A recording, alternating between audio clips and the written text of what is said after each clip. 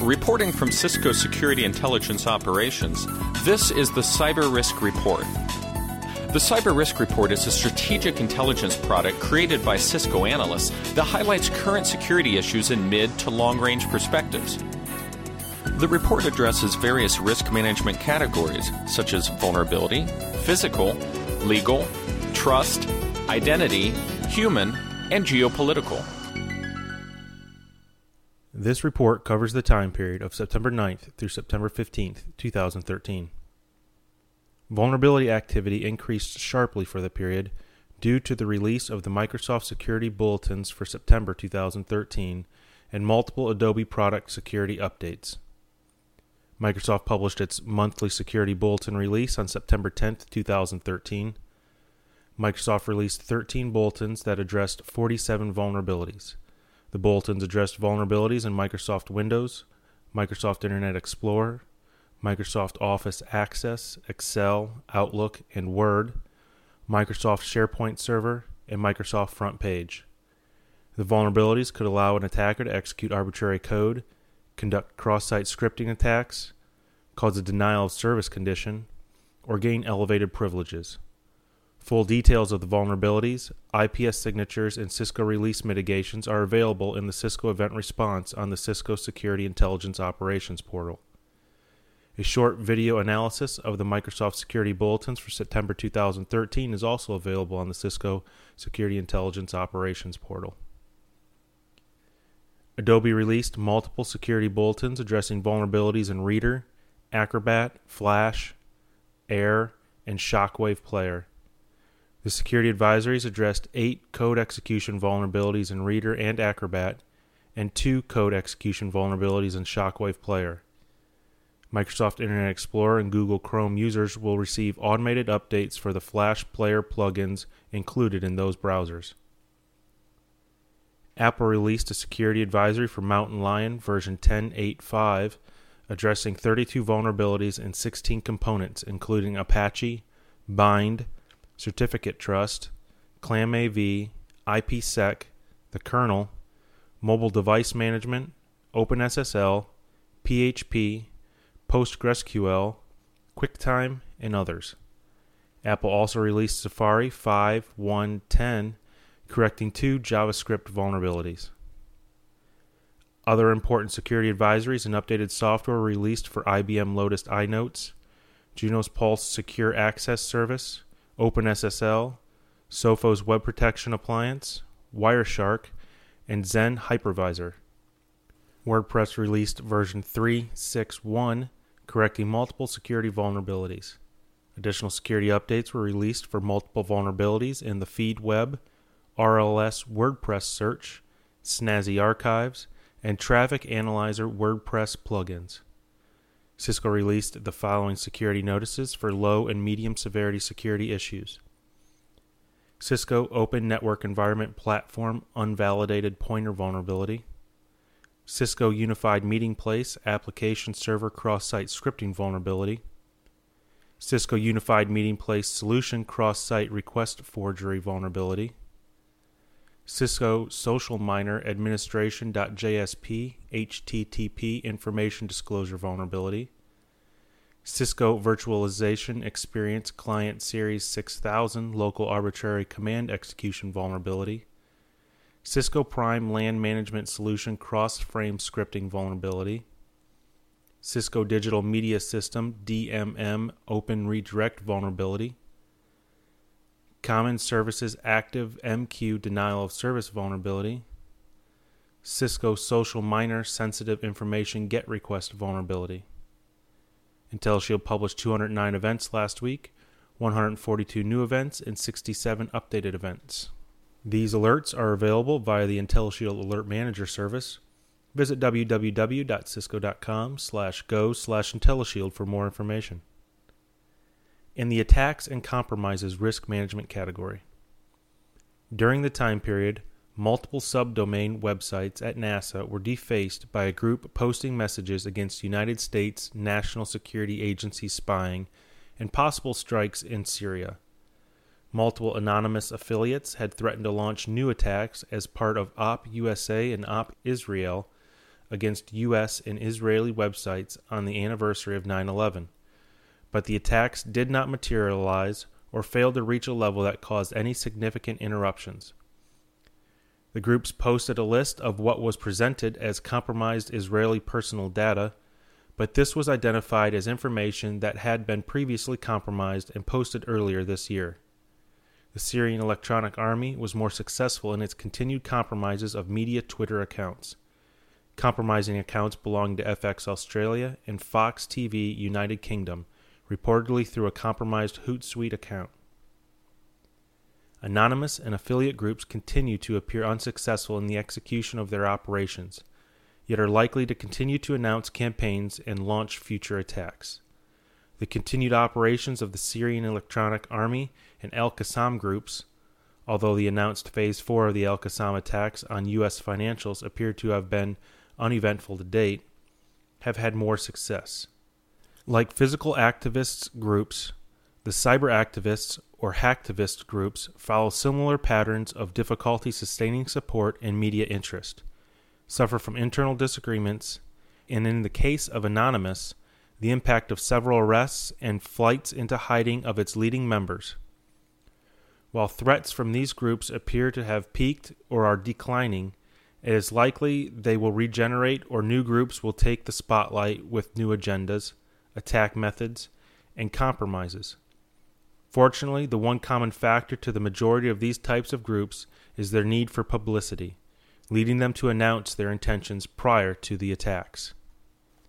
Next, in the Trust Risk Management category, the U.S. National Institute of Standards and Technology, or NIST, released a statement on cryptographic standards, including the reopening of comments on a specific standard that has come into question following documents released in the Snowden NSA compromised data case. The cryptographic community has raised questions over whether cryptographic standards may have been intentionally weakened or had backdoors installed to allow the monitoring of encrypted network traffic. As NIST mentioned in their statement, they work very closely with the NSA to develop cryptographic standards, but has refuted claims of NSA-compromised cryptographic standards. The fallout from the NSA compromise has reached another level with NIST, reopening the standard for comment and releasing recommendations to not use selected cryptographic standards. The possible compromise of cryptographic standards is particularly concerning because, as NIST points out, these standards are developed, reviewed, and validated by a relatively small group of cryptographic experts, including those from the NSA. The standards are not meant to be kept from public review. The issue is the cryptographic standard development and code is so complex that only a small number of experts have the knowledge and ability to truly validate the standard. Outside of this small group, the rest of the community has to trust the approved standards. If this proves to be true, and the standards have been compromised, which NIST refutes, it would be a critical blow to the trust that is required across the Internet and the security community. Moving on to the mobile risk management category. Vodafone, a German mobile phone operator, reported a security breach of its systems that may have resulted in the compromise of personal information of up to 2 million of its subscribers. Vodafone reported that although the personal and account information may have been compromised, credit card information was not exposed. Vodafone has alerted customers of its breach and advised them to be alert for criminal phishing attempts, suspicious phone calls, or questionable account activity. The latest information pertaining to the investigation indicates the breach may have included an insider that accessed the systems. The mobile market continues to see increased threats to users that includes malicious code, malicious applications, and compromises of the accounts. The main threats currently experienced by most users are malicious applications, SMS text spam, and phishing. It is not unusual that an insider may be involved in the criminal activity. FBI records show that insiders have regularly identified as stealing sensitive data and attempting to sell it to criminal groups that specialize in identity theft. In addition to an increased awareness that is needed by mobile users, organizations and businesses cannot overlook or underestimate the threat of insider criminal activity and have security controls in place to identify suspicious activity within the trusted network and accounts. Next, in the identity risk management category. Following reports several weeks ago that the Affordable Care Act health insurance data hubs are not ready for deployment, they recently have been security certified and ready to go operational by the October 1, 2013 deadline. As these repositories of electronic medical information are deployed, many are continuing to raise concerns over the security, access controls, and the authorized use of their sensitive personal health data. Recently, a survey found that medical data and identity theft has increased 20% in the U.S., affecting millions of Americans and costing the industry billions.